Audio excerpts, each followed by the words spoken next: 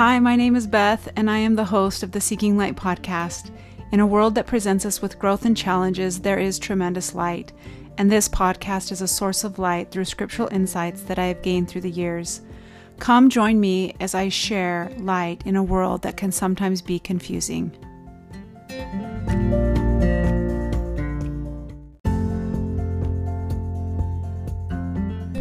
Today's podcast episode is an interview with my brother-in-law, Zach. I was very grateful to be able to have him share his story with you and his journey of finding the Savior and joining the church. And I think that in life, we have family members and friends that we sometimes think there's just no hope and they're too far gone. But truly, nobody is too far gone, and there is hope for all. And it made me think about the prodigal son and how he went and spent his inheritance and lived a riotous life. But when he returned, his father loved him and welcomed him and provided a feast to celebrate his return. And so I feel like with Zach, he is a wonderful example of coming to the Savior after a life that was full of difficult things and places that we would probably never have imagined him returning from, but he did. And so I hope you enjoy listening to Zach and I on this episode of Seeking Light. Okay, so today's episode, I shared with you this opportunity that I have to talk to my brother-in-law, Zach. And Zach has an incredible conversion story, and I'm excited for all of you to hear it. And I think that as you listen to him, you will feel inspired to live a better life and to be a better disciple of Jesus Christ. And so, Zach, welcome to the podcast. Hey Beth, how are you? Good. So it's just so the audience knows, it's very fun interviewing family because you have to try to act like you're a podcaster and they see you as a sibling. So Zach and I, this is a little awkward, but that's okay. Yeah, we know each other really well, right? That's right. Okay, so Zach is married to my sister-in-law, JJ. And Zach, I just want you to start telling the audience about your life. Start when you were young. Just tell about your parents just growing up, a little about if you had religion in your life, anything that you feel would be pertinent so you can set the stage of where your life went to and how you found the Savior. Yeah, okay. So I guess to start, which is part of the big irony, is I was born in Salt Lake City, but my parents are not members. And when I was young, really young, we didn't stay in Salt Lake long. We moved to France. And then when I was about 3 or 4, we moved to Tempe, Arizona. And I guess that's my earliest things I remember, I don't know, churchy or religion wise, was going to church with my mom. And I think it was Lutheran. So she's Swedish, and she's pretty spiritual, but we didn't really have she didn't really have church in her life when she was growing up either. But I know she wanted to go to church. I think she had some friends that went to like the Lutheran church. So we went to the Lutheran church, and I remember stories of her telling me, that I was always really disruptive and would always embarrass her, like we would be in the, I guess what the equivalent of like the chapel, and it's really quiet, and I'd be acting out, and she'd tell me to be quiet, except she wouldn't say be quiet. She'd say something, something else, and then I would say in a really loud voice that something else back to her, don't tell me to be quiet. And then of course she would get really red in the face, and everyone would turn around, and then I remember there was seminary, but I used to call it cemetery. And I'd say, yay, we're going to the cemetery, way to go. And she would get really embarrassed. So I don't know if I was the reason, but anyway, we stopped going to church. but that was like the earliest thing, right? And so my parents are awesome, and we had a really good life growing up. I had a good life growing up. They're pretty wholesome and stuff like that. And we lived in Malaysia when I was in like third, fourth, fifth, and sixth grade, which at that age for me was like the late 80s. Was early 90s, was really awesome. Basically living in a jungle, tropical rainforest. We had like snakes in our backyard, and herds of monkeys would go through. It was super cool. Thunderstorms, rainy season, super hot, crazy vacations to like, cool beaches that were nearby. And then we moved back to Arizona when I started junior high.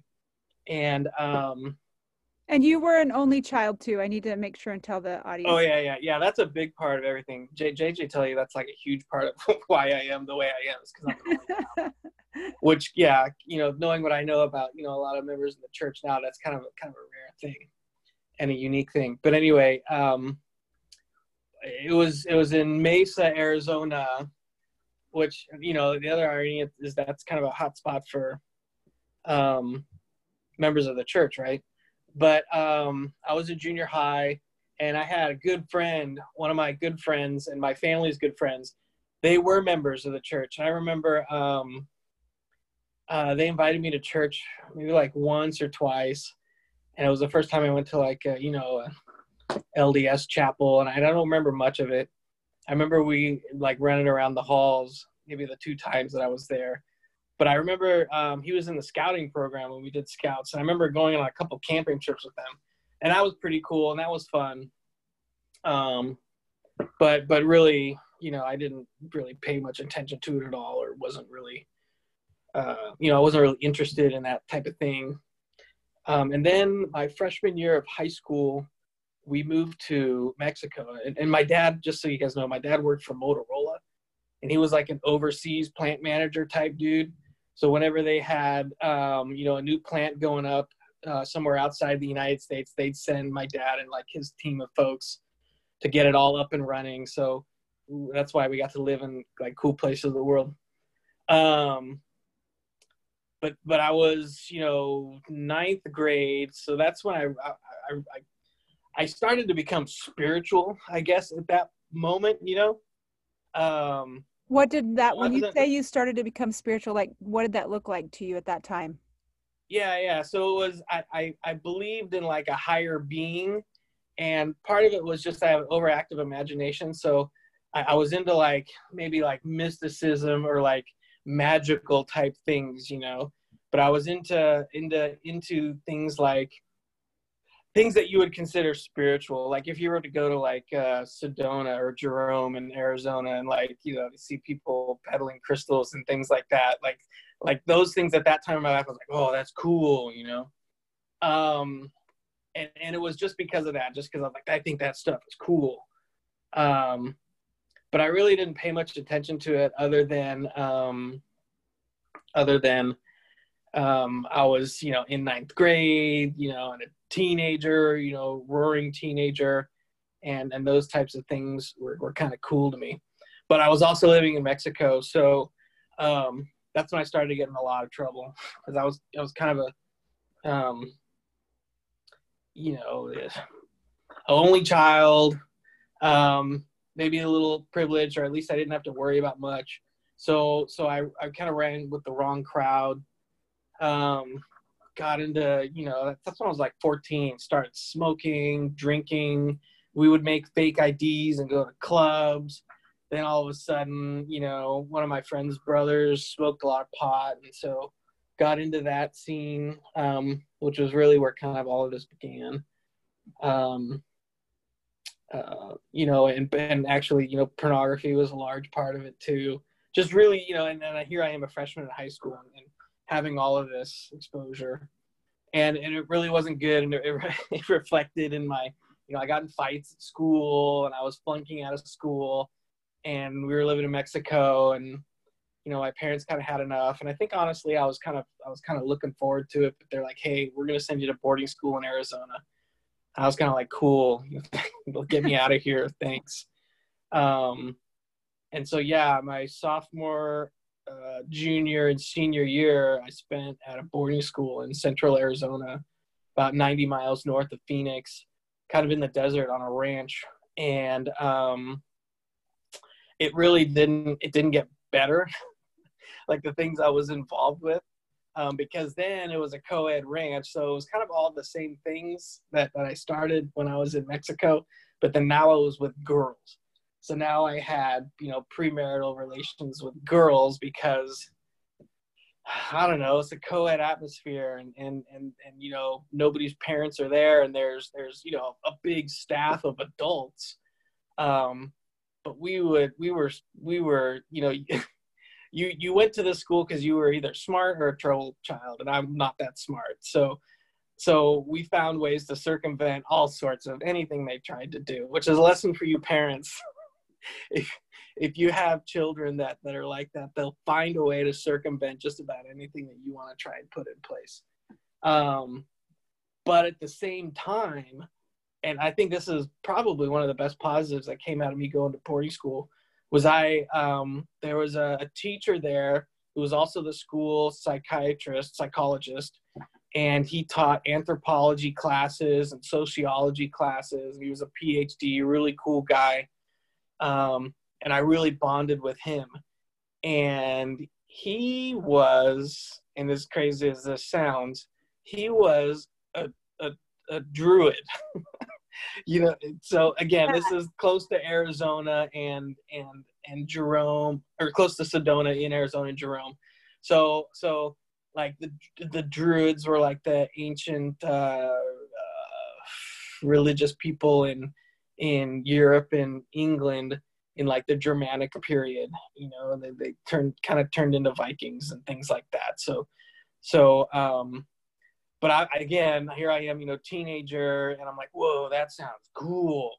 And it was a lot about like meditation and burning incense and spirit journeys. And again, this is central Arizona out in the desert, so there's a large Native American population too. So and he's an anthropology teacher, so I got exposed to a lot of Native American culture too. So that whole spirit trip thing was not a big deal, but it was prevalent in the area. And again, being a teenager, I was like, oh man, I thought that was cool. So I kind of got into that just on a casual basis. But it really started me thinking about the bigger picture when it comes to why are we here? What's all this about?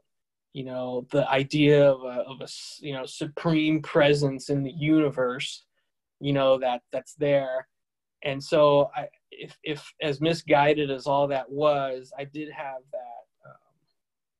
that feeling that there was something bigger than me that was really good. And I kind of always had that. Then I graduated high school. The bad elements that I was into didn't stop. Went to go live with my folks who by that time had moved back to Chandler, Arizona, and stayed with them for a summer and a semester of community college. And then my friend, who I went to high school with, he's like, hey, let's get an apartment. I was like, yeah, let's get an apartment. So I'm like 18 and a half, and we go get an apartment in Scottsdale, which was a really bad idea given the types of things we were into. But we basically just partied the whole time. And I had a job, so I had money, and we had friends, and I had my own place. And so you were part of a band too, right? At that time, were you part of a band? Yeah, close. We're getting there. So I kind of hadn't explained it, but when I was 12, my dad got me a guitar because I was really into music, and I started playing guitar and really getting into music and playing a lot of guitar. And then when I was in Mexico, took flamenco lessons. So by the time I graduated high school, I was pretty good at guitar, and I started, writing my own songs and kind of, cheesy recordings in my living room, just to keep myself occupied with music. But yeah, eventually gearing up for band life. So then it was like 7 months we were in Scottsdale, and then because because my dad's cool and he likes to set me up for success. He co-signed on a condominium in Tempe, Arizona, 1511 East Dunbar Drive in like 1997 or 98. Yeah, it must have been 97 because I graduated in 96. So a bunch of my buddies moved in there, which was great for me because, well, not great for me, but at the time great for me because I could rent out the rooms, which paid for the mortgage, and I didn't have to have a job. Like, this is awesome. I don't have to work, so I can do whatever I want. And that's when I started really getting into music, but that's when like the mischief really kind of started taking off too. And a couple years, fast forward a couple years, I've transferred to ASU and met a lot more people. And that's when I started getting into bands. So yeah, was in the band scene in the Phoenix area for a while, with a band that was my band. I call it my band, and then played different instruments, various instruments, and sang, for other people's bands, and just really was having a good time. And just kind of the party was just continuing on, and we how would old have. were you by that point? Like, did it take 5 years? How many years beyond so got the maybe condo? like early 20s, 22, 23, I Mhm. think. Yeah, it must have been 22, 23, or maybe 24. That whole time span. Just started playing, played a lot of gigs, just played in bands. We had, different studios in the Tempe area, always right, down the street from ASU. So I would go to college, and then after school or between classes, I'd go to the studio and just be playing all the time. And I had a drummer, and I would just convince him to go there all the time. And then it became more and more that I'd stop going to school, and I'd just spend more and more time in the studio just because that's where I wanted to be. But that's where also a lot of the bad elements were. And nothing against, that, lifestyle in bands, because there's a lot of bands that don't have bad elements. It wasn't the music that was the problem. It was me. But that's what I did. And eventually I just kind of started living at the studio, and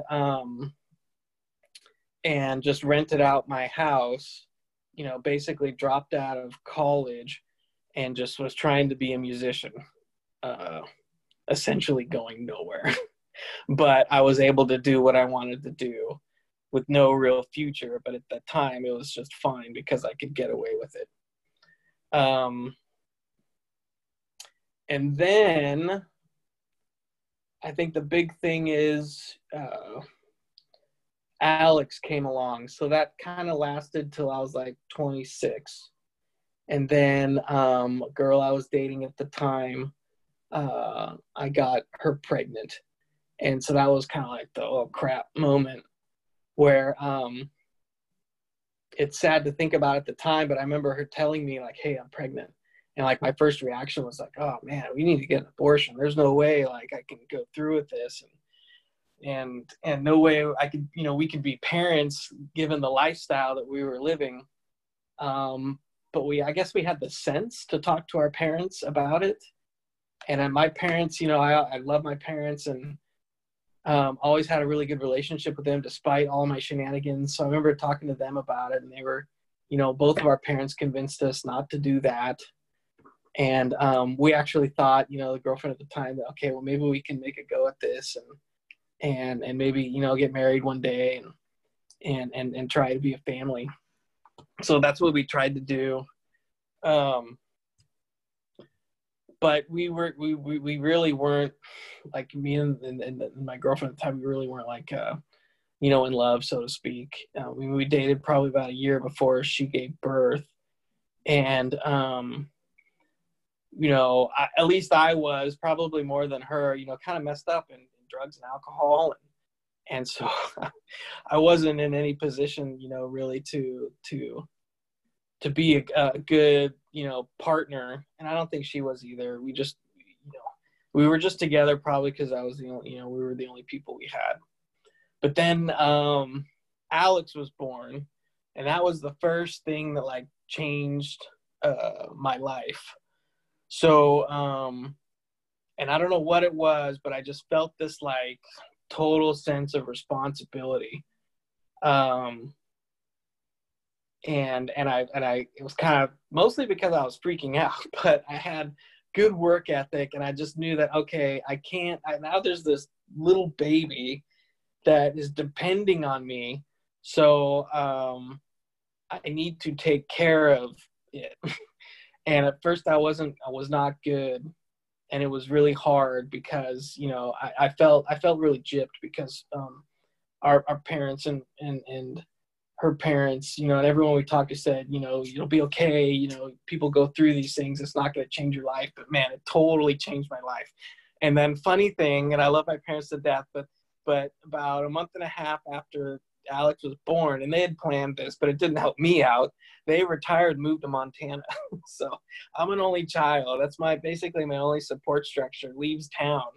And here I am with Alex. And then on top of all of that, his mother and I were not getting along. And I was worried because in my view, and from my point of view, she still wanted to kind of stay in that element where we were in, maybe not the element I was in, but the element she was in. And I was kind of wanting to get past that. And it came to a point where she was like, well, look, I'm leaving. And Alex was 2 months old. He was 2 months old.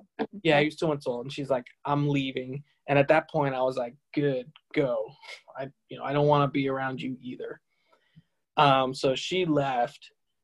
And so then it was just Alex and I, basically. And I mean, she was, of course we kept in contact, but she was kind of out of the picture for a while there. And then it was just me and Alex, and that's when it was the toughest. And we have a joke in our family, especially between Alex and I, where I say, and this helps us because now he's 15, almost 16. And of course, fathers and sons at that age sometimes don't always get along, but we joke around and say, for the first 6 months of his life, I hated him and he hated me because it was really hard. And he was colicky, and he had, of course, had the most expensive formula. And of course, at this time, I had to kick everybody out of my house, so I didn't have any income. So I had to get a real job. And I went, was a temp working at Intel Corporation in the Arizona area. But at least I had a steady income. And then slowly we just worked into a pattern where every day, every morning I would get up, get myself ready, get Alex ready, take him to daycare. And he was the youngest kid at the daycare. I had to convince him because they were like, well, we don't take kids until they're usually like 2 years old. And I was like, oh, I need help now. And they took him, and I'd go to work, and after work I'd go pick him up. I'd come home. I'd get him, cleaned up and some dinner, and we'd play, and then I'd get him to bed. And this was our routine. And then I would just look forward to getting him to bed every night because it would allow me like an hour or two where this was the thing, I would have my 3 beers, and chew my tobacco, and watch TV. I was lucky enough to, at the time, before he was born, kick the drug habit. Which at that time was just mainly smoking a lot of pot, but I was like, I can't do this around a kid. So I was able to get out of that, but I was still drinking a lot and smoking and chewing. Not so much smoking because I didn't want to smoke around a child. I thought that was tacky. But I still chewed a lot. And that was the routine for a long while. And his mother would come in, maybe at first it was, kind of frequently every couple weeks or something, to like give him a bath or just say hi or something like that. But then she would go for more weeks at a time. So really it was just him and I. And we had this routine, and we're in this little condo. It's like a townhouse in Tempe. We were like the third house in. Everybody shares a wall type condo.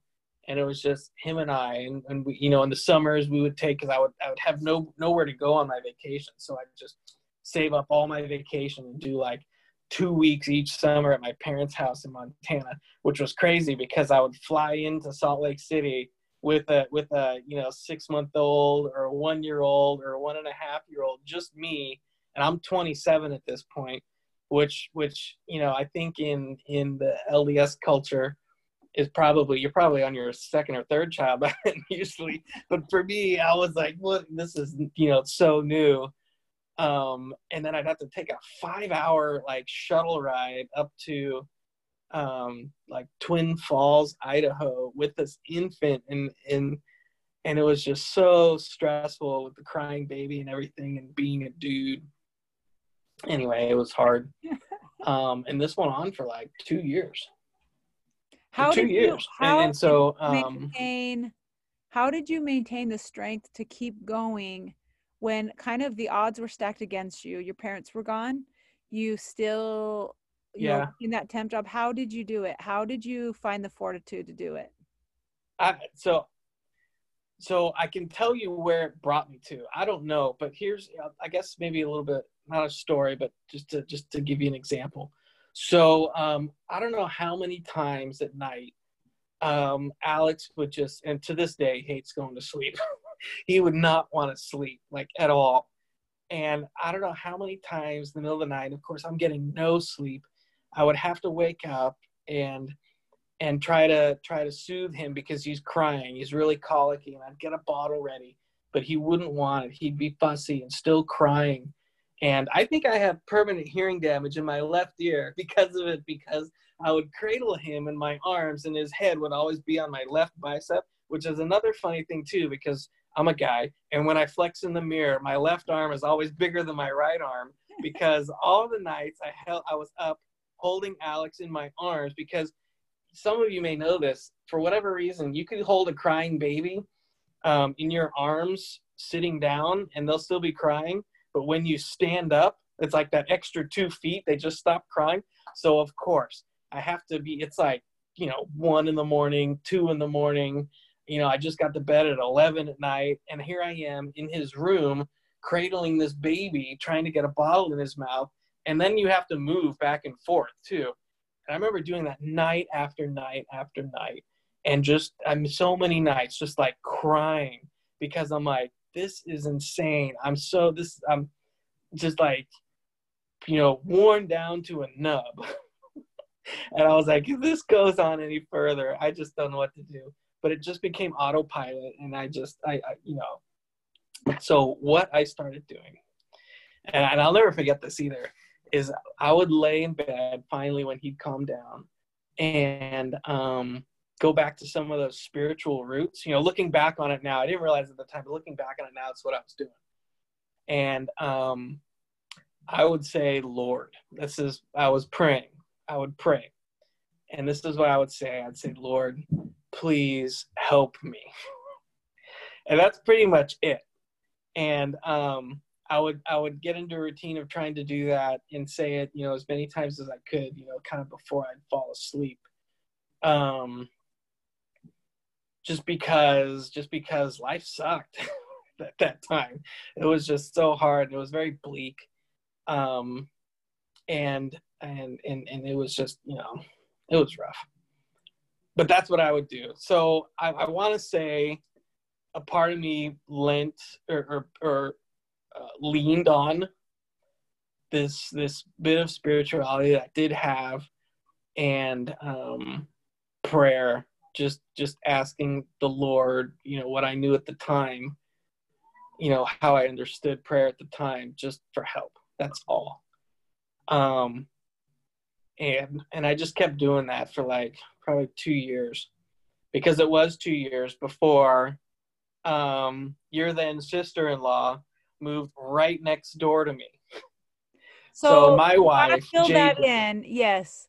So JJ was a single woman who lived in Tempe, and she had made a decision that she wanted to buy a place, and she bought a house as a single person right next to Zach's wall. Weren't they connected at the walls, Zach? Yeah. I mean, we're right next door, connected at the walls. It's a townhouse, right? Townhouse complex. Okay, so go ahead. Tell more about that. So JJ moves in, and what happens? Yeah, so she moves in, and I knew I had a new neighbor, but I didn't care. I was just in my routine. So I get up in the morning, get myself ready, get George ready, and go to work. You go to daycare, go to work, come back. Anyway, about, I don't know, And she probably you mean Alex. You said George. That's their. Oh yeah, sorry. George is my younger son now. No, Alex. So this was all with Alex, and I was gonna say JJ probably tells it. She probably, well, we all have different viewpoints. She probably tells it a lot better than I would, but I can't. And she's much more better on the timelines. But at a certain point, maybe a couple of months after she moved in, our paths kind of crossed. I think I was coming home and she was leaving in her car, and she kind of stopped and pulled out the window and said like, "Hi." And I was like, I was like kind of excited, you know. I was like, "Oh yeah, my neighbor. I did want to meet this person." And so I ran in and put Alex down real quick. I said, "Hang on." And I went and put Alex down real quick. And then ran out there and just like said hi or something like that. And so we said, "Hey, I'm Zach." She said, "Hi, I'm JJ. I just was okay, yeah, cool. Nice to meet you." And then she kind of drove off. And then I don't think I saw her really. We had anything, you know, didn't converse for another while yet still. And then this is the fateful day when my truck was stolen. So this must have been, I think this was November of 2007. And I'm doing my routine, and I go out to the carport to put Alex in the truck and take him to daycare. And the only thing different today is my truck's not there. So I probably stood there for 10 seconds looking at this blank spot, not understanding what happened. And then come to, if you've ever had a vehicle stolen, you have that, oh, my truck was stolen. So I go back inside. This changes my routine. And I call the police, and they're like, "Okay, we'll send somebody out." And then I'm sitting there thinking, what do I do next? I call my parents, and they're like, "Call the insurance company." And I go, you know what? That costs money. And I didn't have a lot of money, so I didn't have auto insurance. So I was just total loss. Anyway, the police show up, and I'm out in the little garage carport area, and I'm talking to them about stuff. And then JJ comes out, and we share a carport too. And she comes over because she sees the police, and she's like, "Hey, what happened?" And I was like, "Hey, my truck was stolen. Did you hear anything last night? Did you see anything?" And she's like, "No, I didn't. Sorry." And I was like, "Yeah, it's okay. All right, thanks for checking in, And she said, "Well, hey, what are you going to do for transportation?" Something like that. I was like, "I don't know. I'll figure something out." And she said, "Well, I have an extra car." And, it just turns out that she had an extra car. You could count the miracles, I guess, if you want, like, throughout this story or something. I never have. I probably should. But she worked for a company in HR where they gave her a car to travel, like a business car. So she had her regular car. And it went something like this. I was like, "No, I'm not going to borrow your car. I don't even know you. Why would you lend a total stranger your car?" And so she was like, "Just take it. I know where you live." And I was like, "No, I'm not going to do that. I don't feel comfortable with it." And then she did something like just tossed me the keys and said, "Look, if you ever need it, just take it. It's no big deal." And I said, "Okay, well, maybe I'll borrow it today for work," which I wound up doing. And then the next day and the next day and the next day. So for like 3 months, she let me borrow her car.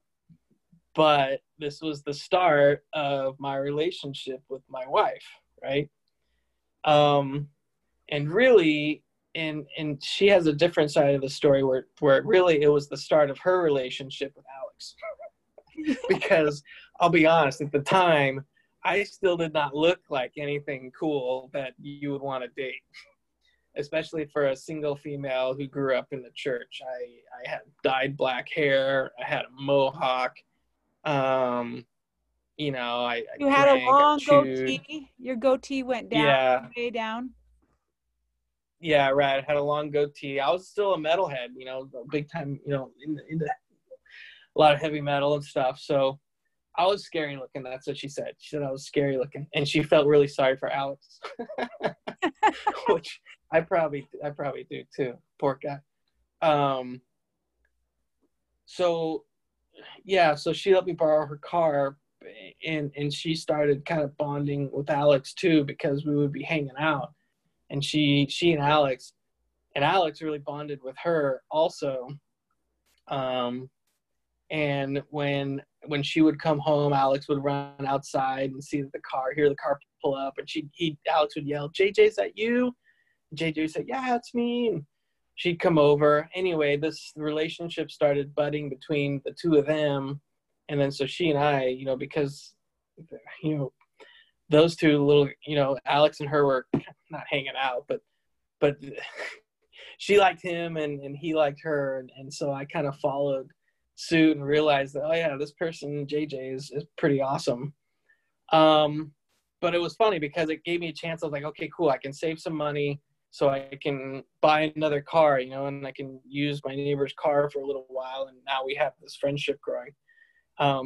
But then like in February, the next year, they found my truck, like abandoned in Phoenix. So this was cool because I found my truck, but now I had this little bit of money that I had saved up to try and buy a new vehicle. And it was only like maybe $3,000 or something like that.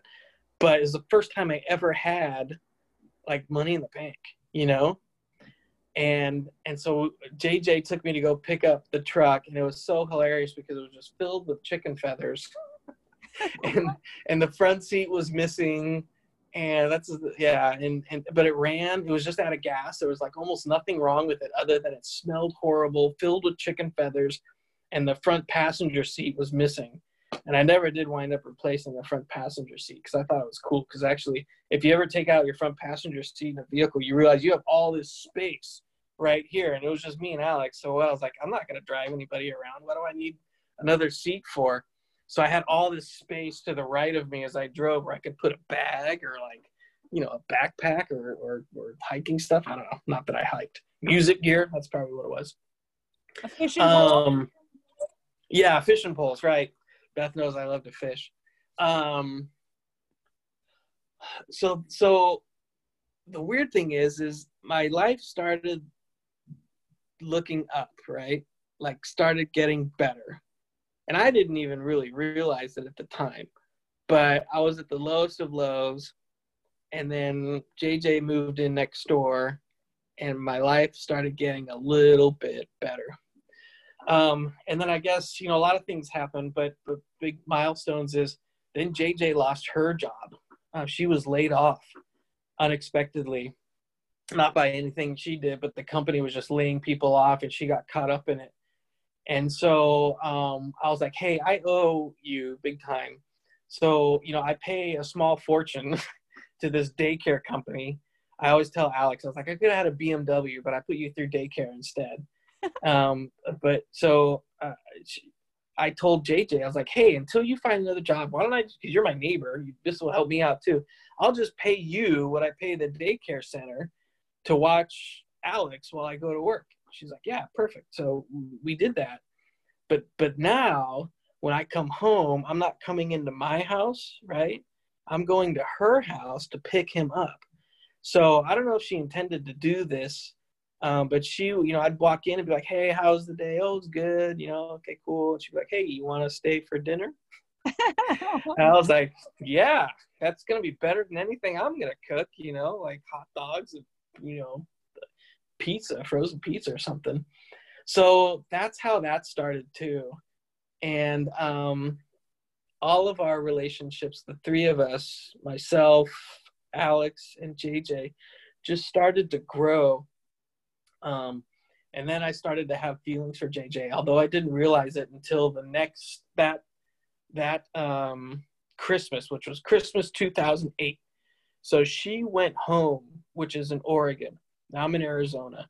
She went home for Christmas. And the whole time she was gone, I really missed her.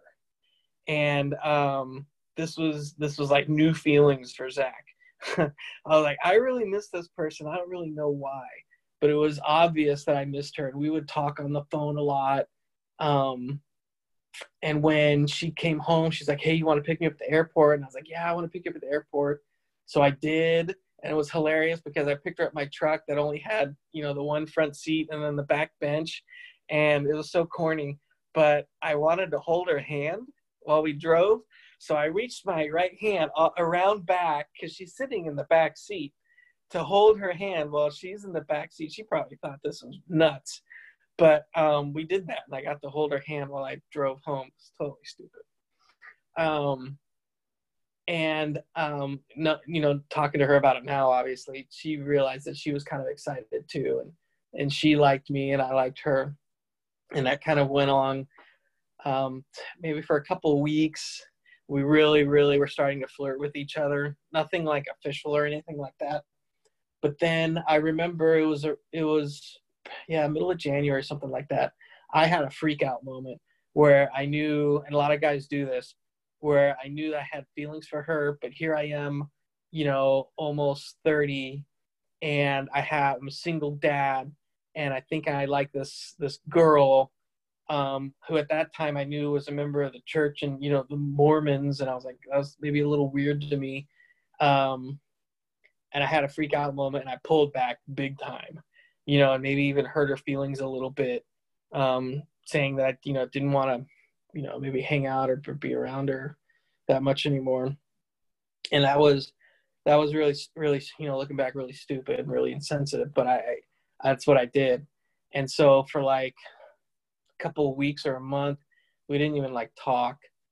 And I just felt horrible and was not in a good place. And I really, really, really, really missed her.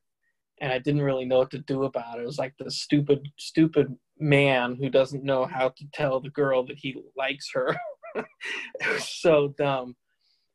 But I guess I called her one day, and yeah, she probably has a better remembrance of this story, and said like, hey, you want to hang out? And we would watch movies, and for whatever reason, and again, according to her now, she was like just about done with me too. But for whatever reason, she said, yeah, okay. So she came over, we like watched a stupid movie or something like that. And she was like, well, you know, I'm going to go. And there's probably more to it, more things in between. But I was like, wait, don't go. And she was like, no, you know, I don't want to do this. You know, this is, and I was like, just wait. And then, according to her, and I guess I would agree, but she says it better. She says, that's when I professed my love to her. And I basically said this. I said, look, I kind of explained everything and explained how stupid I was being, because the way I understood it, me being the age I was and having a son, I didn't really want to do anything unless I thought it was going to lead to marriage. And that's probably how I internalized it. It probably came out something different, where she heard, hey, let's get married. which is funny because we weren't even like really dating at the time, but we knew we liked each other. And so she liked me too. So she took a chance, and she even said, well, why don't we go on a couple of dates first? But that's when our relationship really started to bloom, because we could be boyfriend and girlfriend, you know, so to speak. But that's when we dated. And we dated, and I don't want to say we went on a lot of dates, but we'd known each other for like a year and a half already. And now I'm meeting a lot more of her family, and we had a family reunion that summer, you know, you remember, with the whole, yep. I mean, all 4 Toomer clans, you know, like 100+ people. And I asked her dad, you know, like, hey, I was going to propose to her. And he's like, that's fantastic. You should do it as your skit in front of everybody. But it actually really worked out. I got a lot of class points for that, to ask her to marry me in front of the whole family so they all could witness that. And JJ really loved that too. So that was that summer, and then we set a date to get married. So let's go back for just a second, because I want to know, knowing that JJ was a member of the church, that she was feeling the love for you and you were feeling in love with her, what was your mind thinking about, okay, how do we reconcile the gospel, this faith? How do we work that together? Yeah, funny. So I remember talking to my parents about it and talking to my dad about it. And I remember my dad saying, and I maybe didn't feel exactly like this, but it gave me, I guess, an excuse to move forward in the relationship. He said, because I told him, like, yeah, you know, she's Mormon. That's the term I would use. And we knew Mormons. Remember our friends when I was a kid, right? And I'd go to their church. They were good family friends. We knew Mormons. And my dad was like, that's okay. That's okay. Because, you know, my parents were really into it. Here's their son, you know, moving forward in life. They want to see this happen. They're like, that's okay. He said, that's okay. She's Mormon. Let her do that. He said, let the girls do the religion thing. Let the girls do the religion thing. And he said that Ted, you know, my friend's father, he did that too. He just let, you know, his wife do the religion thing, which he did not. I came to find out, you know, a lot later and testified and know that he was because he died of cancer a little while ago, and he was a active member of the church. But in my mind, I internalized that. I said, oh, okay, yeah, cool. You know, my dad, who I have a lot of respect for, who did a lot of things right, saying, you know, don't worry about it. It's okay.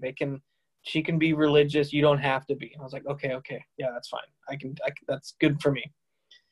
But at the same time, I will give myself some credit because I think it was kind of a cool thing knowing that I'm dating this person and wanting to, and falling in love with her and wanting to know more about her.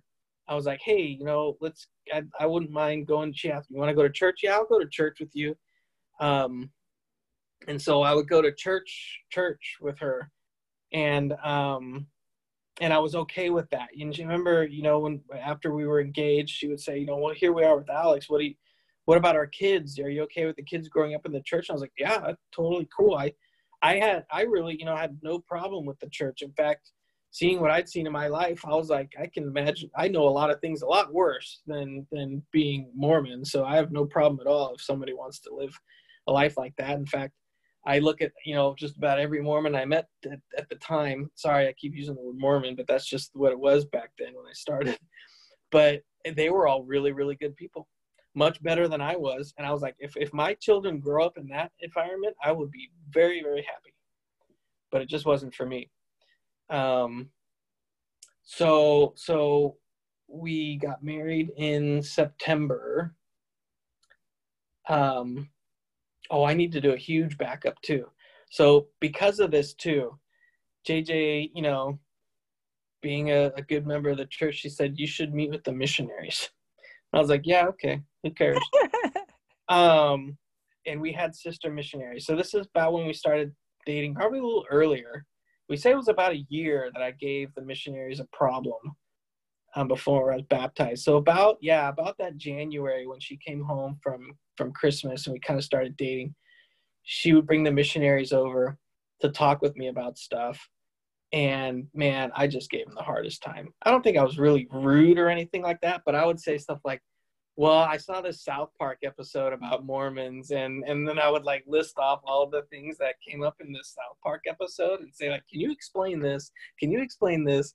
Which is just, I feel so bad for them.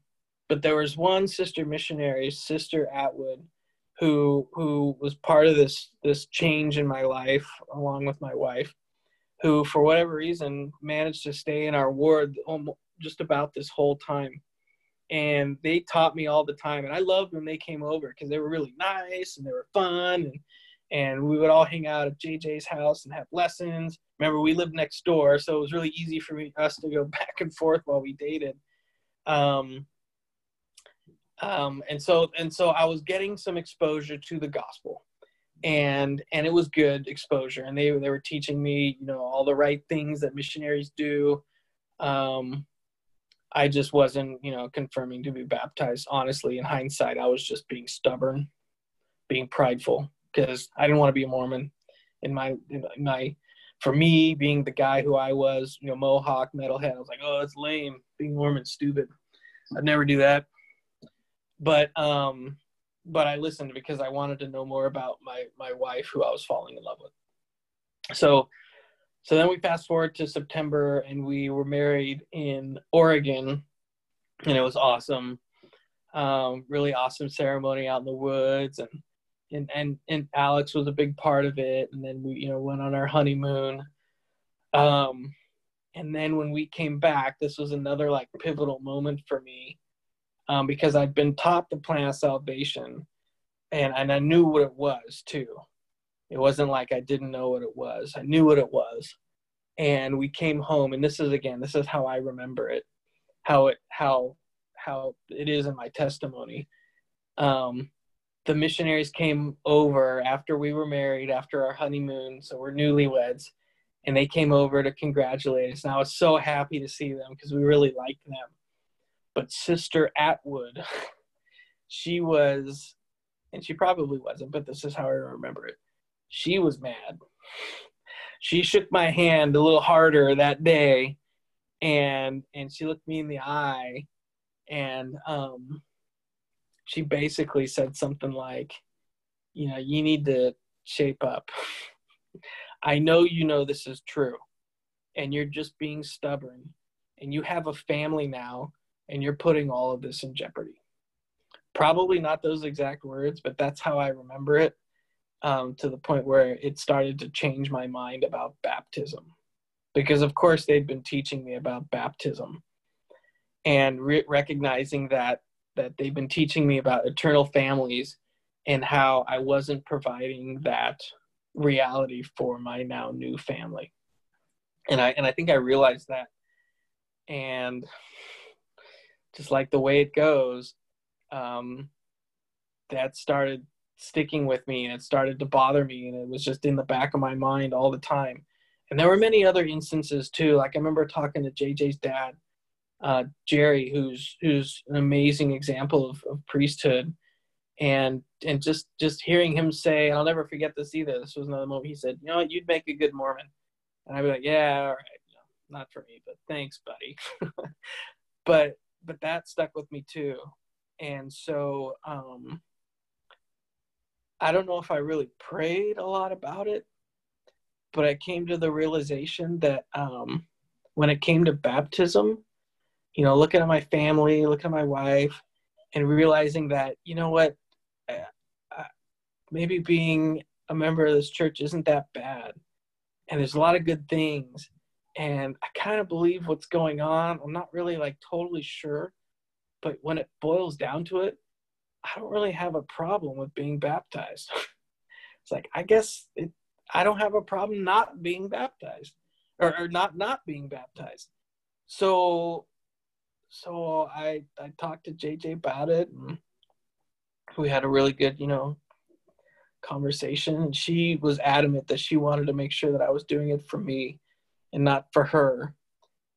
And I was like, I think I am, because I think there's something, telling me that there's more going on here. So, and Zach, weren't they going to remove you from the list of meeting with you? Yeah, right. Because I give them a hard time for a long time, and I was on their non-progressing list. Yes. Yeah. I know what that means now, right? But I was on the non-progressing list, which I'm like, I deserve that. But yeah, and so I decided to be baptized and made a date for baptism, and then Sister Atwood got transferred out. Poor girl. But they gave her permission to come back to see my baptism because she was such a huge part of it. And the people of the ward, and they knew about me, right? And they were rooting for me and rooting for JJ. They gave us a lot of leeway. I remember even saying like, "Hey, can I get baptized in a river? Because I like fishing." And the stake president was like, "Whatever, dude. Whatever it takes to get you baptized, fine, if that's what you want." But this was December, so it was, and even though it was Arizona, it was still pretty cold. So yeah, it was December 9th.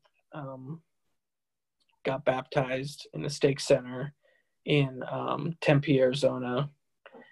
And Sister Atwood was there, and I don't remember much from it, other than the ward mission leader, my good friend at the time who helped fellowship me in a lot of discussions, Derek Judd. He baptized me, and I remember it was good. I was like, okay, yeah, cool. I got baptized. And I didn't realize till later on that week when I was at work, and for no apparent reason from my point of view, one of my friends at work said, and out of the blue, "What's with you?" I was like, "What do you mean, what's with you? What's with me?" And he said, "I don't know. You're just so much happier." And I was like, "Really?" And he's like, "Yeah, what's going on?" And I was like, "I don't know." But in my mind, I'm like, is it because I was just baptized? But in looking back on it now, that's exactly what it was. I had been baptized. I had been born again, and I had the gift of the Holy Ghost with me, and I thought it was cool that at least one other person could see it, and they had no idea. They didn't know I was baptized, or they could just see this change. And then that's when I kind of internalized that, oh man, I've changed. Something's changed. And then the doors just opened. And I teach a lot of people who are investigating the church now, who are contemplating baptism. And like, I don't know, I don't really have the Book of Mormon memorized yet, and I'm like, dude, that's not when you need to be. Nobody's going to have, or it's very difficult to have the Book of Mormon baptized, especially before you're going to be baptized. But just telling them what I went through, that it wasn't until I was baptized that I really started to gain a testimony and start seeing the gospel for how I understand it now, which is still very rudimentary, if you ask me. I don't know half of anything that a lot of my friends who are in the church know. But beginning to feel that spirit with me all the time has just been a huge blessing in my life. And then, since JJ moved next door to me, things have just been getting better and better and better and better. And that was in 2009 when I was baptized. And it's 2021. And I went back to school, got my degree, job promotions. You and JJ? George come along. Mm-hmm. Yeah, George came along. Went back to school again, got my master's. Now, job opportunities came up. Continuing to progress in the church through different callings, just seeing miracle after miracle while I'm working in these callings. It's just, I tell people it's crazy. It blows my mind how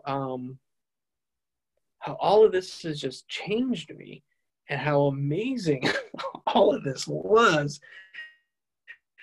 And I talk to priests and older, our older young women's class now, because when they want to talk about a mission or something like that, and a lot of the priests will quote me like Brother Lorenzen, you don't know how good we have it.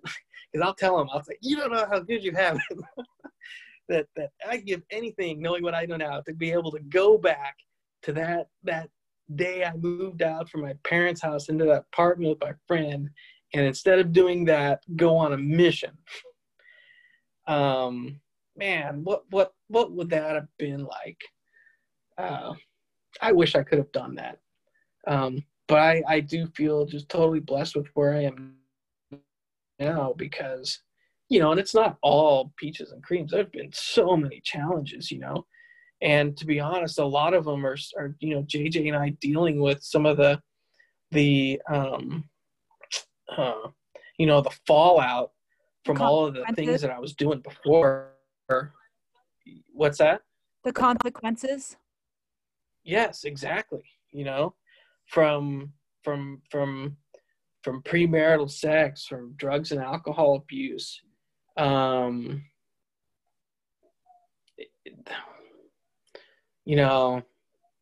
things that she's had to put up with me. Yeah, she's a saint for going through it all. They change your life forever.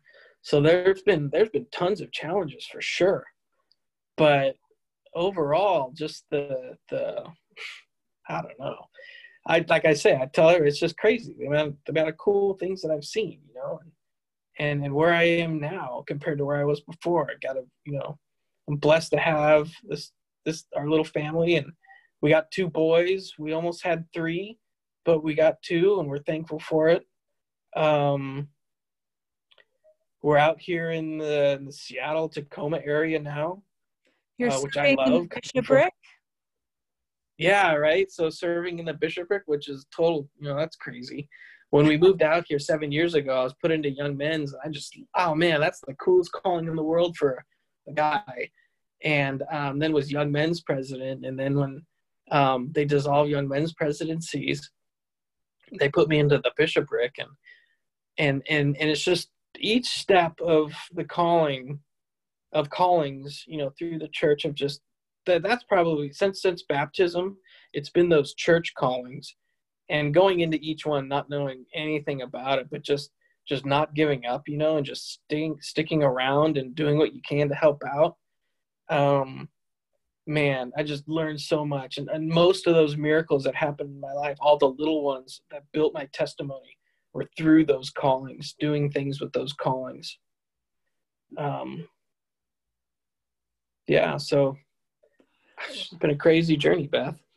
Well, you are a huge example to me, to my boys, to our whole family. Because JJ and Matt, my husband, as most of you know probably, there are 8 children, and Zach is incredible. I don't want to make you uncomfortable, Zach, but you're a huge example to us. And before we end today, I just wanted to know, like, what do you do on a regular basis, if it, daily, weekly, that helps you to continue to seek light in your life and stay, true to what you've learned and true to the gospel, and to be a disciple? What are you doing? What do you do regularly? So for me, a lot of the basics, as cheesy as that sounds, but I need prayer. I think that's because when I was at my low, that was the only thing I had. So I say so many prayers throughout the day, some big, formal prayers, many small ones. Diving into my calling really helps me out too. And not so much like trying to figure it all out, but just trying to, do anything to help.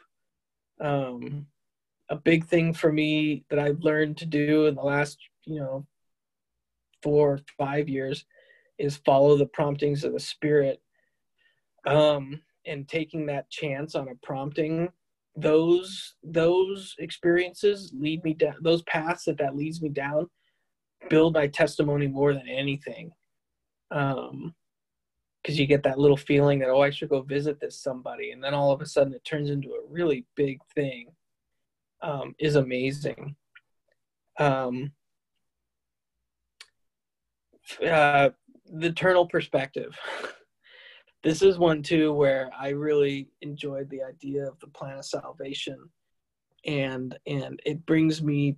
This is one of the things that brings me the most peace when things are hard, is realizing that this life is a short amount of time in the grand scheme of things, and it's meant to be hard, it's meant to be difficult, but it will pass, and I will eventually get to a place where I can have the strength to be beyond the challenges of this world, in this terrestrial world, to something more celestial. And I know that that's going to happen. And so I have peace in this world, understanding that no matter what happens, the grace of Jesus Christ will be enough, and I'll be okay. My family will be okay. Those are the things that I kind of lean on every day. Zach, thank you. Thank you for being so honest and sharing your story, and thank you for your example. Yeah, thanks for inviting me to share it. Well, I think it's going to be able to bless many people's lives and help them continue and not give up in our journey here on this earth of trying to seek light. So thanks so much.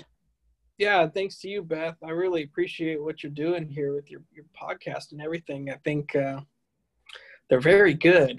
If nobody's ever told you that, they are. And I love that you just want to, I don't know, it's nice. You just want to bring joy to some people in this world. And I feel honored to be a part of that. Thank you. Thank you. I am so grateful that you listened to my latest podcast. Please share these episodes with your family and friends. I look forward to being with you again soon. Have a great day.